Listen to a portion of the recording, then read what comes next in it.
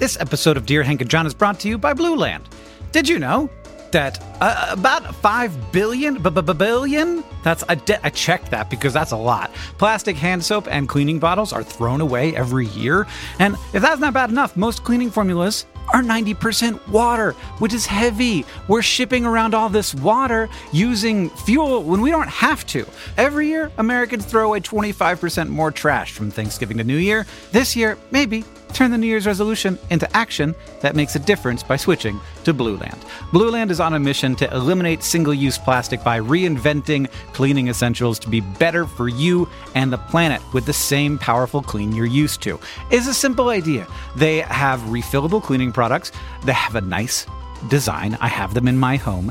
It looks nice on your counter. You fill the reusable bottles with water, drop in the Blue Land tablets, wait for them to dissolve, and you never have to grab bulky, heavy cleaning supplies on your grocery run ever again. And refills, because they're small and you don't have to ship a bunch of water across the country, starts at just $2.25. You can even set up a subscription or buy in bulk for additional savings. From cleaning sprays to hand soap, toilet bowl cleaner, and laundry tablets, everybody, you know what I mean. All Blue Land products are made with clean ingredients that you can feel good about. Blue Land is trusted in over 1 million homes, including, mine. Blue Land has a special offer for listeners right now. You can get 15% off your first order by going to blueland.com/dearhank. You won't want to miss it. blueland.com/dearhank for 15% off. Again, blueland.com/dearhank to get 15% off.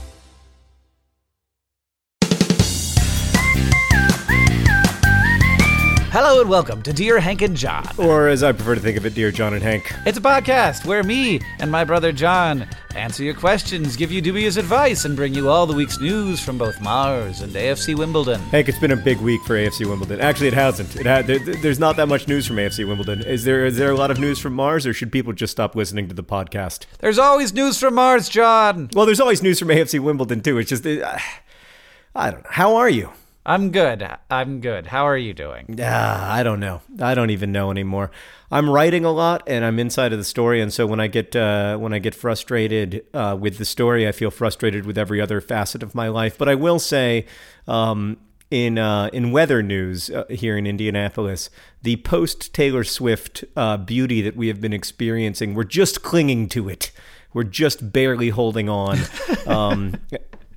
The sky is still blue, but the temperature is dropping. It's a little worrisome. I'm beginning to think that fall might be in the air. How are things in Montana? It's actually very beautiful here. It's definitely fall. Lots of color on the trees. And I am doing good. We did NerdCon stories. It turned out to go really well. It was a treat for me because I got to hang out with a bunch of great people and watch lots of cool things happen on a stage that I was like, I would think it'd be funny if we did this, and it turned out I was right. Well, and occasionally wrong. Sometimes, but mostly right. Yeah, I don't want you to be praising yourself too thoroughly. It's unbecoming.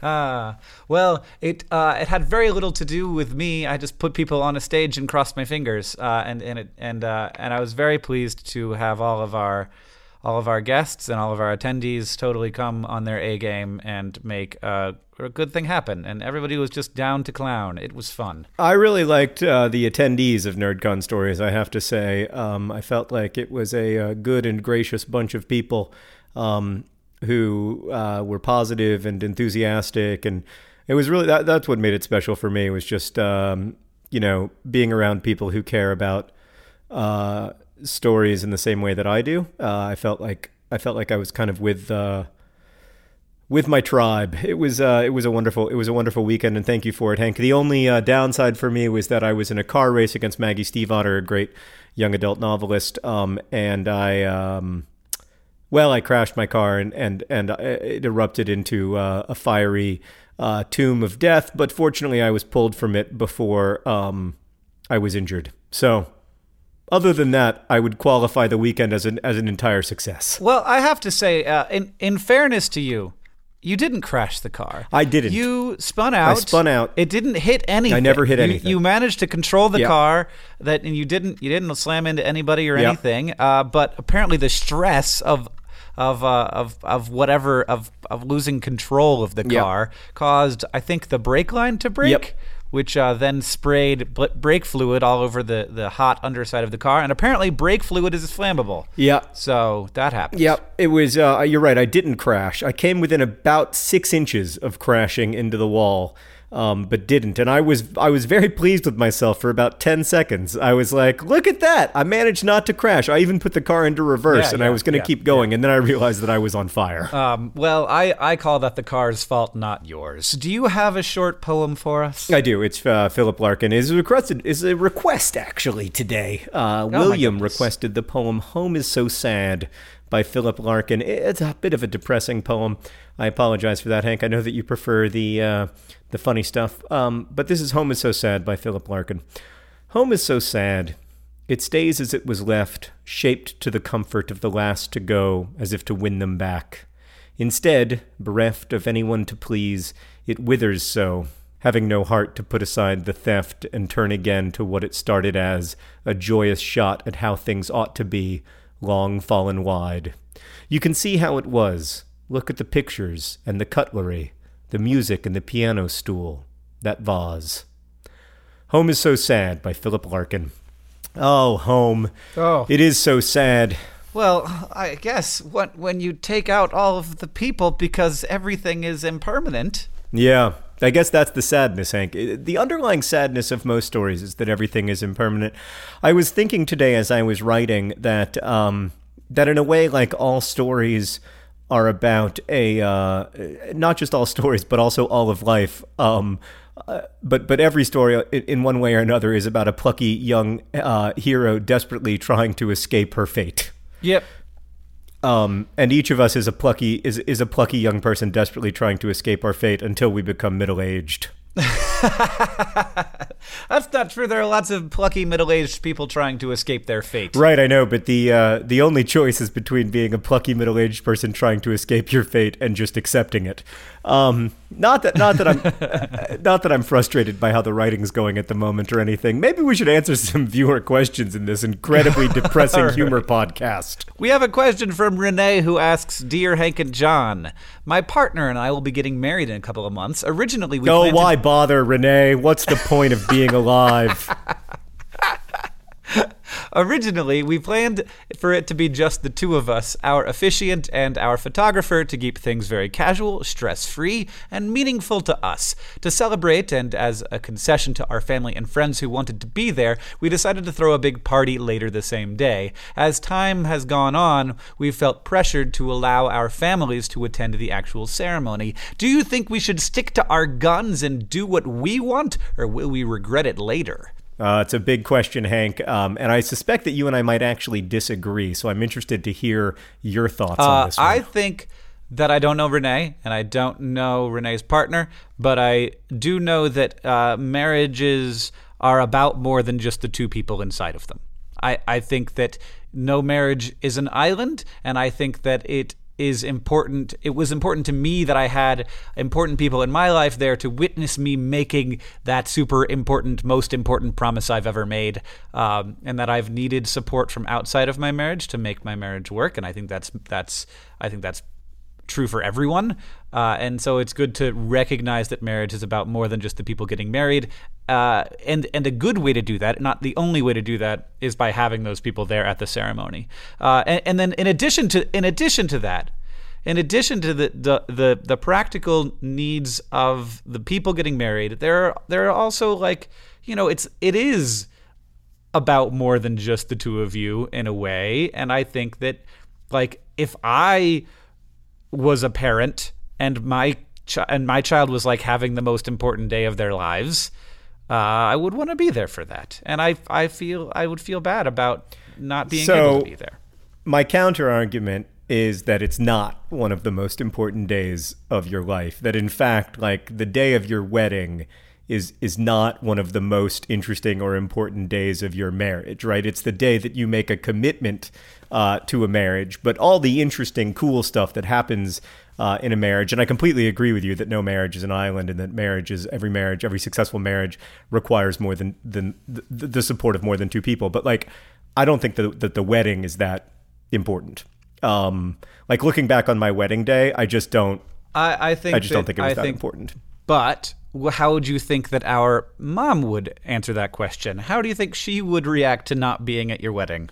Poorly. Because it's really the question, there's the question of like, what is it for Renee and Renee's partner? There's also the question of what is it for their parents? Right.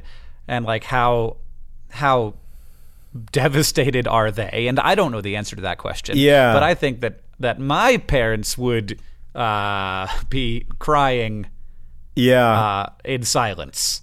Yeah, I guess my advice would be to sort of follow the path of least resistance, because I don't actually think that, I mean, unless it's going to be super stressful and miserable to have family there because it's, broken or unapproving relationships or unhealthy relationships or whatever, I really,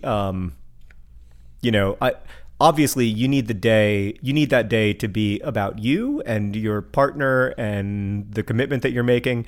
And you want that day to be special and fun and as unstressful as possible. But if the family relationships are healthy and functional and positive, I would just be like, you can come, but can you make it as unstressful for us as possible? That's what I would say. Yeah, and in a lot of ways, it may end up being more stressful to not have them there, just because you're creating right. In striving for a stress-free marriage, you may end up creating drama. Yeah. I mean, sometimes it's very difficult to know what is the path of least drama. It's always the path I try to follow, but sometimes you don't know which path it is. But I guess like my advice to people who are getting married is always to think, to try to focus more on the marriage than on the wedding, because weddings pass and marriages, if you're lucky, don't pass until you do. Oh, it's all about death here on Dear Hank and John. Sorry, I noticed that we'd almost answered an entire question without talking about the universality of death. All right, John, give us another question. All right, this question comes from Matt, who writes, Dear John and Hank, I've been thinking a lot about the intelligence of animals compared to that of humans. I realize that every day my cat knows where to get its food and knows to eat it, but there's so much it could never know. No matter how hard it tried, its brain could never possibly comprehend the company that manufactures the food, or the nutritional value of the food, or the fact that I buy the cheaper kind because student loans are a thing. Anyway, I'm rambling. My point is, are we just cats? Are humans staring out into the universe looking right out at something that we will never actually be able to comprehend no matter how hard we try? That's my kind of question, Matt. Yeah, it's like I was looking at my cat today and I realized that maybe we know nothing. Well, I do think that we know more than your cat, Matt. No disrespect to your cat, but this is a matter of degrees of gray, I think. The great thing about humans is that we can collaborate, and not just not just in simple, straightforward ways, like me saying to Matt, if we work together to pick up this log, we can pick it up, but neither of us can pick it up alone, but also collaborating across space and time, being able to, collaborate, for instance, with Socrates. That's a huge, or like being able to know the laws of Hammurabi. It's a huge advantage that no other species enjoys. And that does make us special. And I don't think that we are just cats. But I do think that we are looking out at the universe and seeing it through very limited eyes, of course, and also seeing it in a kind of human-centric way. And that seems to me inevitable and not particularly tragic or horrifying or anything. It's just part of being a person, is that you're sort of stuck inside of personness. Yeah, it's often very jarring to me when I realize that the way that I've been understanding myself and my place in the universe and my relationships with people is much more influenced by my culture and by just sort of the lizard brain ways that we operate and see the world than it is on like my constructed and beautiful psyche and like whatever my ego is, like whatever the thing that I think I am turns out to be a lot simpler than the thing that I actually am sometimes. But we're also pretty cool. I mean, we have been like, I don't know what we're missing, but we figured out a lot. and we continue to figure out stuff. And I feel like that path is going to continue getting developed for a long, long time, and we will not stop learning things. And in a way, our sort of like looking at the universe is maybe a little bit like cats looking at food and not thinking about where the food came from. But really the complicated things, the really difficult problems aren't the universe. They're all going on in our own brains and in the interactions between brains. And that's where all the cool stuff is, and also where all of the mystery is in a lot of ways. Hank, do you ever think about the fact that your brain is made of meat? Like, your brain is edible. All of your hopes and dreams, I could eat them. You could eat the thing in which the hopes and dreams, the platform in which they exist, but you couldn't eat them themselves. They would cease existing before they got into your mouth. I think our culture around zombies and stuff really boils down to that. Like, our contemporary obsession with zombies is about two things. First, the feeling that, we may, in fact, not be running the show in quite the way that we think we are, that like we may not be in control of our own thoughts and desires in quite the same way that we think we are. And then second, that ourselves or what we think of as the self, which is located in the brain, is edible. Yeah, I mean, that is eat your brains. The eating of brains is definitely definitely comes from there in a lot of ways. Comes from the place of realizing that the meat that contains ourselves is just meat. God, this is a funny podcast. Let's have another question. It's a really funny podcast. I know. I'll give you another question, John. I really liked this one, and I want to talk about it. You won't maybe have much to say, but I'm interested to see what you do say. Owen asks, Dear Hank and John, this might be a mostly Hank question. If my body temperature is about 96 degrees, then why does 96-degree weather feel so hot? Why doesn't it feel neutral? I hope that makes sense. Well, first off, Owen, I am concerned because your body temperature is unusually low. It should be at least 97.5 degrees, and the fact that it is 96 degrees has me worried. All right, now that we've gotten through the insufferable pedantry, what's your actual answer? No, I'm not being pedantic. I am, as a hypochondriac, genuinely concerned. I cannot tell you how many times I have taken my own temperature and found it to be between 96 and 97 degrees and called my physician. I am hypothermic. Don't laugh at me. That is not a joke. Oh, okay. Anything else for Owen? Again, I really think that that's worth checking out. Okay, but anything else? Any actual answer to the question, assuming that Owen means that Owen's body temperature is 98.6 degrees? No, I can't get past my concern. That's not true, John. You can get past your concern. You just don't want to because you don't want to admit that you don't know the answer because I'm smarter than you. No, we're just different kinds of smart. All right. My mom's been telling me that my whole life. Oh, man. So John, let's start out by saying, is there any situation you could imagine being in something that was, maybe say like 90 degrees, but it doesn't feel hot to you? Well, yes, of course. What's that? 90-degree water. Correct. So what's the difference between water and air? Well, there are a number of differences, you pedantic...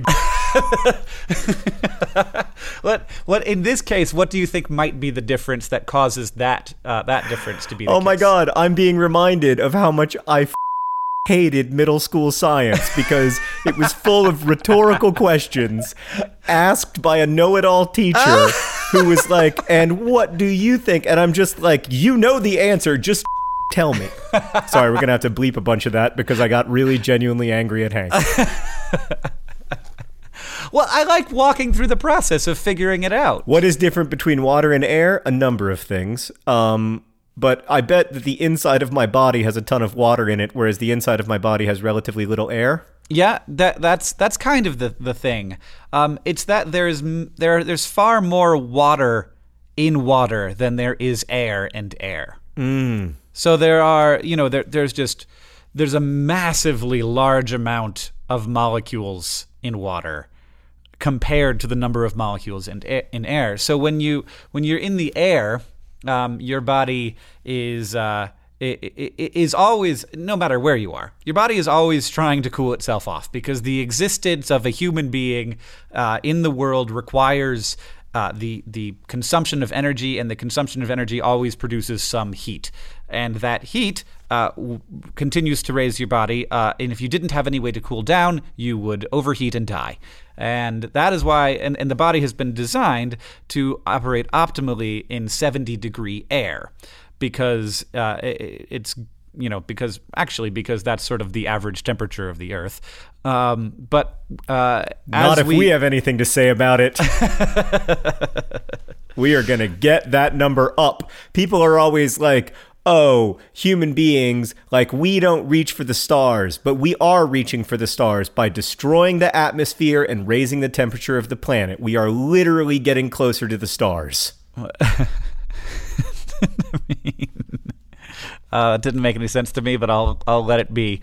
But I mean, am I wrong that if we just thin out the atmosphere just a little bit, that we'll be closer to the stars? Well, we're not thinning out the atmosphere at all. One, we're making it thicker. That's the problem. Two, no, it wouldn't make us closer to the stars. We're getting further from the stars. We are. I'm not an astronomer. I'm just reaching for a metaphor here. So your body. So the answer is that there isn't that we're always trying to cool ourselves off because we produce heat, and there isn't that much. Yeah. There isn't that much air in air. Yeah. So you're always trying to cool off, and so you need molecules to touch you that are colder than you are, so that you can dump your heat into those molecules. That's why when it's windy, there are actually more molecules hitting you, and also the sort of layer of molecules that have already sucked your heat out get blown away and are replaced by new molecules that are more of the original temperature, which is why fans work. But if you're in water, there's just so many more molecules that it's much easier for your heat to disperse to them. So if you get in water that's 98.6 degrees, it basically feels like nothing is touching you at all, which is fascinating. Thanks for the question, Owen. Sorry that John hated it so much.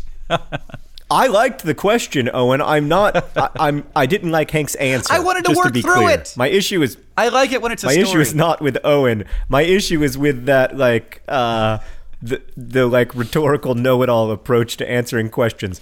Like when we are discussing poetry, do I ever say like, Hank, what is the rhythm of your heart? And start from there? No, I just like. Well, from my perspective, I think this is important. So I apologize for continuing to talk about it. But from my perspective, like, I like to think about how people figured this out in the first place, or how I might figure it out without having someone tell it to me. And so when I was asked that question from Owen, I didn't know the answer to that question, but I did know that getting in 90-degree water feels cool. So starting from that, I wanted to figure out, like, what is it about 90-degree water that makes it cool, that might give me insight into why 90-degree air seems hot.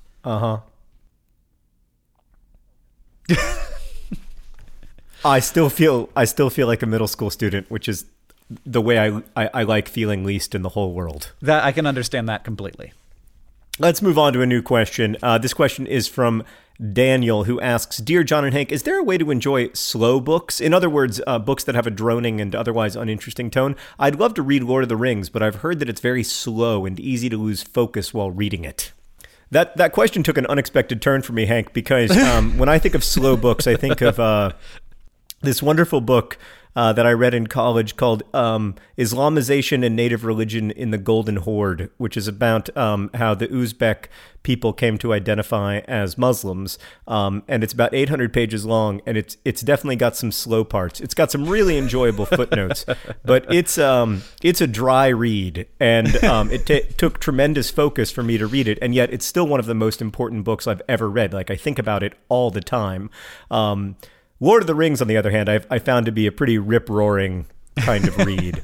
But I think that I think maybe this speaks to something that's changed in the culture in the last 15 years, and changed about the kind of attentiveness that humans specialize in, having kind of been altered by the internet. Yeah, or just by the constant availability of things to enjoy.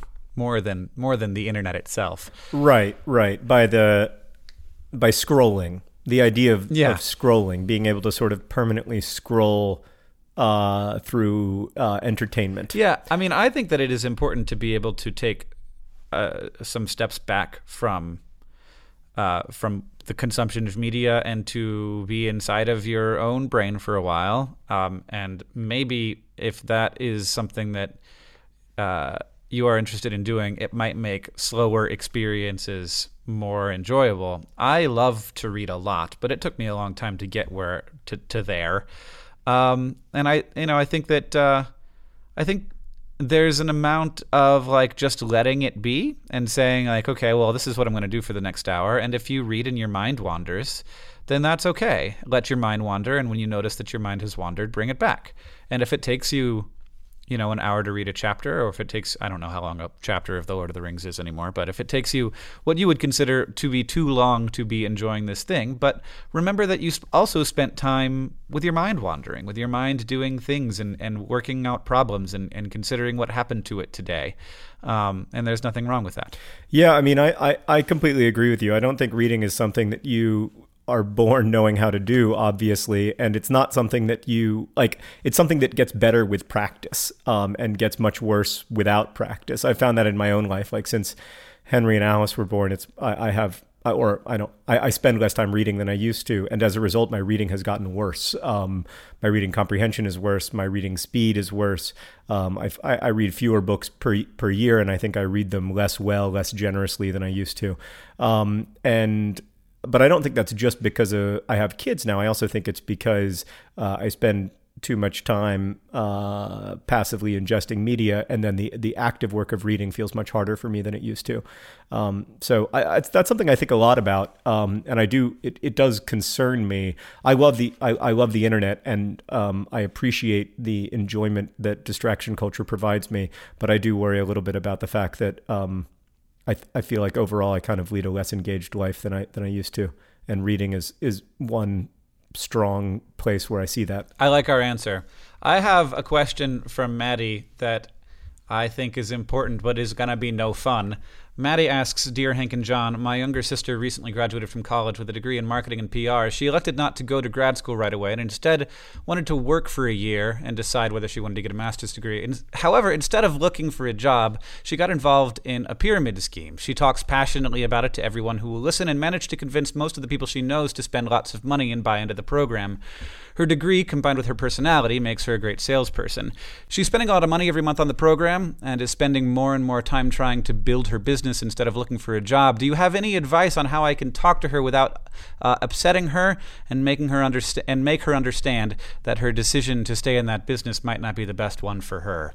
I really hate pyramid schemes, so I wanted to answer this question. Yeah, I mean, I don't know what to say. I think that it's extremely difficult when you are inside of a pyramid scheme a lot of times to understand that you are inside of a pyramid scheme.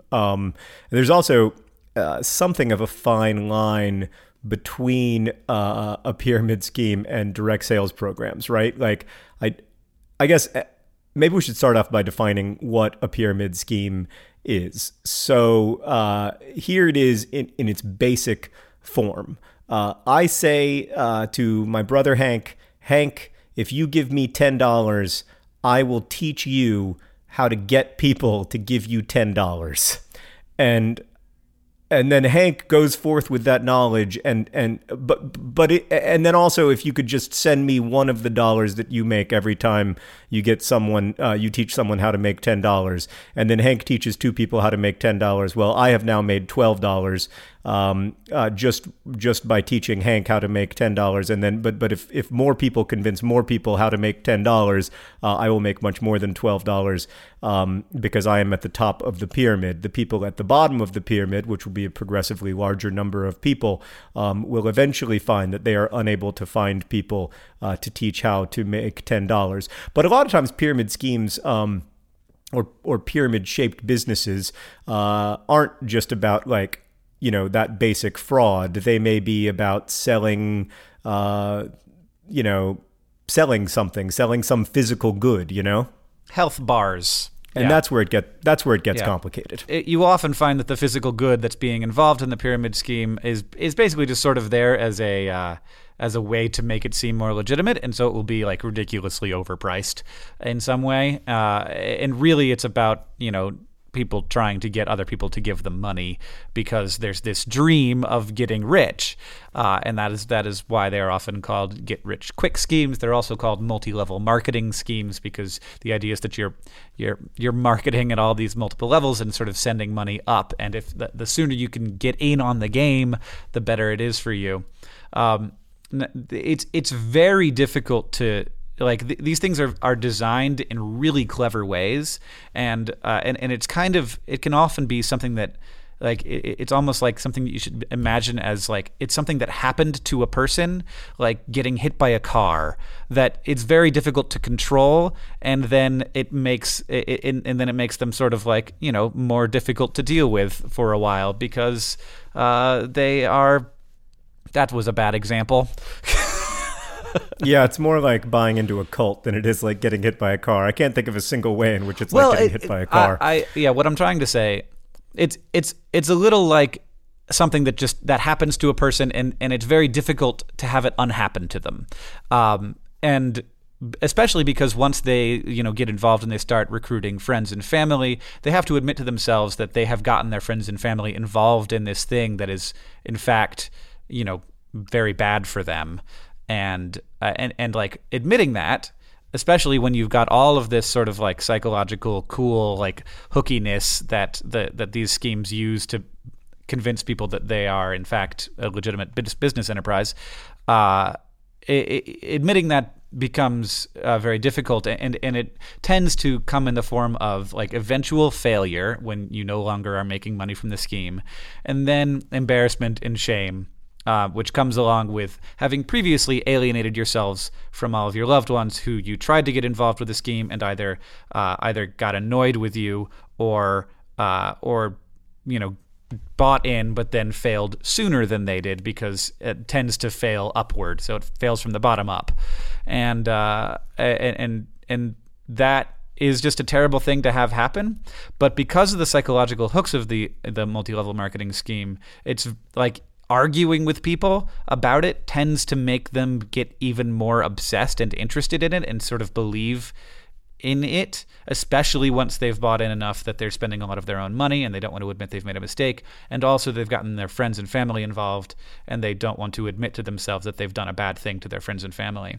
As a sister, a lot basically what you can do is to be supportive in a difficult time. Like that's kind of what this is. It's a difficult time, and just because they haven't realized it's a difficult time doesn't mean that it isn't. And then it will in the future be a much more difficult time as they come to realize the difficulty and sort of like the like that they've spent a lot of their time and energy on something that was a bad use of their time and energy and money. Yeah, I mean, I think in general, there's lots of situations in life where you have to love people who are making mistakes. I mean, you also have to accept, of course, that you might be wrong, that this might be a completely legitimate business enterprise. It probably isn't, but it is in her mind. And so you just have to lovingly not support someone, which is very difficult to do. But I think when it's going to be really important is when it all falls apart, for her to know that you still love her, and that anything that can kind of decrease the shame spiral decreases the power of not just pyramid schemes, but lots of different things that prey on human psychology and human emotion. So I think loving someone and not judging them is incredibly powerful. I agree, John. Okay, Hank, we have another question. This one is from Brenna, who writes, Dear John and Hank, so my roommate and I just moved into an on-campus apartment and we are cooking dinner for ourselves for the first time. My question is, at what point in adulthood do you get over the fear of giving your dinner guests salmonella? Not there yet. Yep, yeah. I'm not there. I do not know. You're definitely past 38. That's all we can say for sure, Brenna. I can't see into the future. But I worry I mean, I spend a lot of time cleaning cooking surfaces and trying to make sure that no raw food has been touched in any way without extensive hand washing. I think that the number one way to get over this fear is to work in a commercial kitchen. Either at a restaurant, probably is the most likely circumstance that you would be doing that, and then you would know a great deal, and you would have a lot of experience with not giving people salmonella. And but without that, well, but also having worked at a restaurant, Hank, I can tell you that you don't always learn how to not give people salmonella. You got to make the mistake to learn the lesson. Unfortunately, I don't mean to crush all your dreams, but you should worry when you go out to eat. You should make sure that hamburger is well and truly cooked. I had norovirus a few years ago, this 24-hour vomiting and diarrheal illness that we were talking earlier about how my wedding day, I don't remember it as a particularly important day in my marriage. I do remember my day with norovirus as a particularly interesting and important day in my marriage because... Me too, actually. Yeah, no, there is... You don't know true love until you've suffered through norovirus with your partner. And... You know, looking back on that day, I often think, like, am I overreacting about food safety? And then I think, no, I'm not. It was an amazing day for me, my norovirus day, because I was just laying in bed, and then I burped, and then I was like, Catherine, I don't feel well, and then I sat up in bed, and then I exploded, and she handled it just so well. Yeah. I got out of the bathroom a half an hour later, and like the room was for the most part cleaned up, and I was just like, "Wow, you just freaking did that." You were like, "Okay, time to take care of stuff. It's done." Yeah, wow, I was super impressed, and yeah, hadn't gotten that chance to like really like see what she was made of until then. I remember that I ate a bowl of chili, wonderful. Home cooked chili. I'd had Whole Foods sushi for lunch, and then I had a wonderful bowl of chili, and I was just going downstairs to get my standard second bowl of chili, which I've never in my life eaten just one bowl of chili. What's the point? And so I was going downstairs to eat my standard second bowl of chili, and I thought to myself, there's something a little weird in my stomach right now, and maybe... just maybe I should hold off on this second bowl of chili. And then I thought, nah, I'm fine. I'm probably fine. And I ate about 5 bites of my second bowl of chili. And then I was like, I am going to throw up. And not like eventually, but like in the next 10 seconds. Yeah. I didn't even get that much warning. It was literally the day after Thanksgiving. So I had done the thing where you eat all of the Thanksgiving leftovers. Oh God. So I was just full to the top with cranberry juice and and stuffing and potatoes and yams and marshmallows and I remember the pie. Seaweed from the Whole Foods sushi. Like at the end, at the bottom.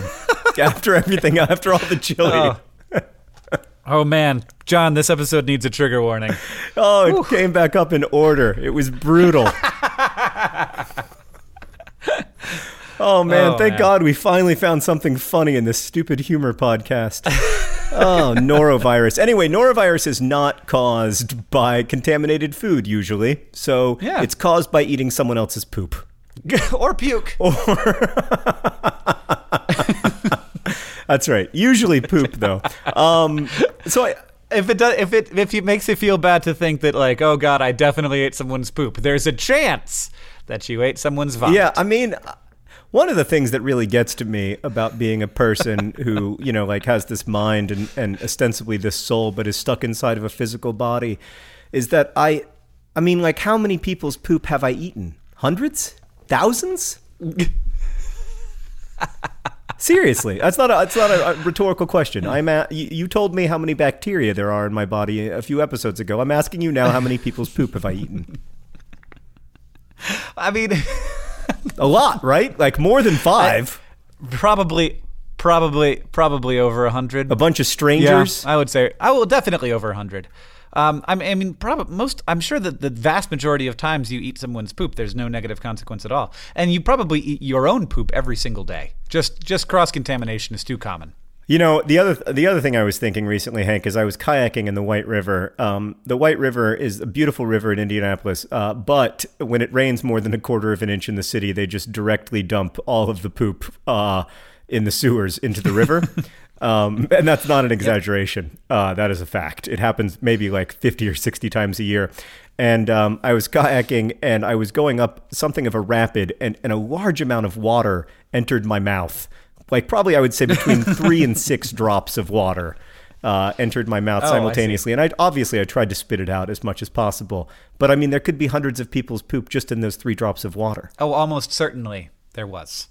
What I'm saying is that, like, if you like me have a fear of contamination, it's not irrational. Like, it's not one of the things that really bothers me about people. Well, it's a little bit irrational in that it's unavoidable. And that it is usually fine. Well, no, but the fact is I am contaminated. So it is incorrect for, like, for instance, a psychotherapist to tell me that my fear of contamination is irrational when in fact I am constantly contaminated with hundreds of other people's stuff. Oh, well, it's not the fear. I'm saying that you're the reality that you are contaminated is absolutely true. Oh, God. The fear of it is what is irrational. Let's move on to our last question for today. We have to let everyone know that this episode of Dear Hank and John is sponsored by Other People's Poop. Other People's Poop, it's everywhere, and you eat it. Oh, God. This episode of Dear Hank and John is also sponsored by your wedding. Your wedding. This episode of Dear Hank and John is brought to you by the totally not a pyramid scheme Hank and John Green Magical Lip Balm Company. The Hank and John Magical Lip Balm Company. $14 lip balm, but boy, is it good. Send it our way, and we'll teach you how to sell other people magical lip balm. And, of course, this episode of Dear Hank and John is brought to you by middle school science teachers. Middle school science teachers, knowing it all since the beginning of time. This episode of Dear Hank and John is brought to you by Blue Land. Did you know that about 5 billion, I checked that because that's a lot. Plastic hand soap and cleaning bottles are thrown away every year. And if that's not bad enough, most cleaning formulas are 90% water, which is heavy. We're shipping around all this water using fuel when we don't have to. Every year, Americans throw away 25% more trash from Thanksgiving to New Year. This year, maybe turn the New Year's resolution into action that makes a difference by switching to Blue Land. Blue Land is on a mission to eliminate single-use plastic by reinventing cleaning essentials to be better for you and the planet with the same powerful clean you're used to. It's a simple idea. They have refillable cleaning products. They have a nice design. I have them in my home. It looks nice on your counter. You fill the reusable bottles with water, drop in the Blue Land tablets, wait for them to dissolve, and you never have to grab bulky, heavy cleaning supplies on your grocery run ever again. And refills, because they're small and you don't have to ship a bunch of water across the country, starts at just $2.25. You can even set up a subscription or buy in bulk for additional savings. From cleaning sprays to hand soap, toilet bowl cleaner, and laundry tablets, everybody, you know what I mean. All Blue Land products are made with clean ingredients that you can feel good about. Blue Land is trusted in over 1 million homes, including, mine. Blue Land has a special offer for listeners right now. You can get 15% off your first order by going to blueland.com/dearhank. You won't want to miss it. blueland.com/dearhank for 15% off. Again, blueland.com/dearhank to get 15% off. Okay, Hank, we have time for one last question before we get to the news from Mars and AFC Wimbledon. It's a vitally important question. It comes from Sarah, who writes, Dear John and Hank, is honesty really always the best policy, or are there some situations in which discretion is best for everyone? Sarah, this is such an important question because I can't tell you how much I wish I could go back in time to the time before Hank told me that most of the cells in my body are not mine. it's impossible for me to express the blissful ignorance that I enjoyed for the first 38 years of my life, assuming that most of me was in fact me and not microorganisms. So yes, honesty is not always the best policy. Discretion is often the best choice. Yeah, I agree. I do enjoy being honest when others think that it is not a good idea. I also enjoy that when other people do it. And I think that it can cut to the chase a lot, especially in business. And when there's a lot of posturing going on, or in other circumstances where there might be a lot of posturing going on. But I think in normal everyday. Well, Sarah's question, to be fair, is about affection, Right. like a romantic interest. It was she did not originally intend it to be a question about the human biome. But at this point, yes. I can't read any other question. I can't read any question in a different context. But yeah, I think in the world of affections, it's often quite useful to get to honesty quickly. But of course, there is a real and undeniable risk of loss in that as well. Yeah, and especially if you know that that person is already in a relationship, or that they are definitely not interested in you, or any of the other, if they are interested in people of a different gender than you are, then that is it's often like, my suggestion is not like, oh, don't be honest, but yeah, don't be honest, but also figure out a way to not be so affectionate toward them. I often like to examine people. What? I don't agree with this advice. Sometimes you should be honest. It depends on the situation. I agree. Oh, yes, I agree. Take away all of the things I said, Nick. You basically just told Sarah, like, don't tell them. Don't tell the person you like that you like them. Well, maybe tell them. Depends on the situation, Sarah. Honestly, don't take any of our advice seriously. Do you know how many people's poop I've eaten, Sarah? Hundreds. I was misunderstanding the question. I apologize. I didn't. Yes. Oh, I am surrounded by a terrible darkness, Hank. What's the news from Mars? There are pebbles on Mars, John. Oh my God, are you serious? Yeah. But pebbles? In addition to there being pebbles, they are pebbles of a certain of size and coarseness that indicate that not only did they exist inside of a river, but they existed inside of a river that flowed for miles and miles and miles, and those rocks flowed down with that river for miles over a long period of time, not over a short period, not in a mass flood event, but in a circumstance that looked a lot like one we might have here on Earth. That is incredibly exciting. I don't even know what to say. I'm breathless to know that there are pebbles on Mars that look a little bit like the pebbles that we have right here on Earth, including in South London, where AFC Wimbledon play almost every Saturday. Well, Hank, the news from AFC Wimbledon is about as interesting as the news from Mars this week. AFC Wimbledon last week played Oxford United. Oxford, that's where they have that fancy college in England. I've never thought much of the football club that hails from Oxford, but they did beat AFC Wimbledon 1-0. It was a distressing game, and indeed, like, you can't help but be a bit worried by our lack of goal production. But we're taking on Morecambe this weekend, which will be in the past as we listen to the podcast. So let us hope that we have a glorious victory to celebrate, because I would really I want the narrative of AFC Wimbledon to be a club on the rise, but then I would also accept the narrative of AFC Wimbledon to be a club in comfortable stasis. But the lack of offensive production is a bit worrisome, particularly given how much talent we have up front with the likes of Adebayo Akinfenwa. So, that's the news from AFC Wimbledon. Why do you think? Why do you think that is, John? Why do you think that the Wimbleys are having a hard time getting the ball in the net? I appreciate your feigned interest. First off, I'd just like to say that. But. So I haven't been able to watch a game this year on account of how believe it or not, they don't put fourth tier English football on TV in the United States. But my understanding from fans and from reading everything on the website and from listening to the games on the radio is that we just don't have a lot of control of the ball in midfield. So really, the game of soccer is a game of, think of it as a game of 3/3, right? You've got your defensive third, you've got the middle third of the pitch, and then you've got your attacking third. The ability to get it from the defensive third when you recover possession through the middle third into the attacking third, that's the entire game. Like the whole game is actually played in midfield.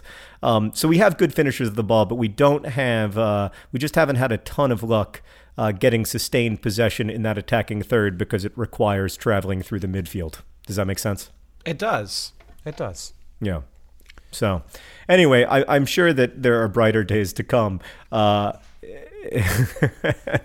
mean, at least I hope so, because this has been one depressing comedy podcast.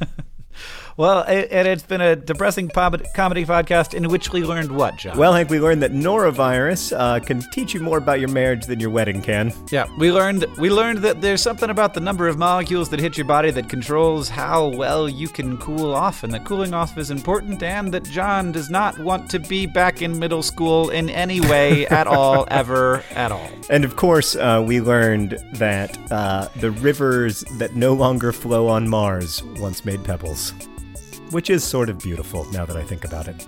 This has been Dear Hank and John. If you would like to send us questions, you can do so at dearhankandjohn@gmail.com. Isn't it just hankandjohn@gmail.com? Oh, you're right. Sure. No, it's fine. You can send it to dearhankandjohn@gmail.com too, just we won't read them because that's not our email address. This podcast is edited by Nicholas Jenkins. The theme music that you're hearing now is from the remarkable Gunnarolla. And as they say in our hometown, don't forget to be awesome.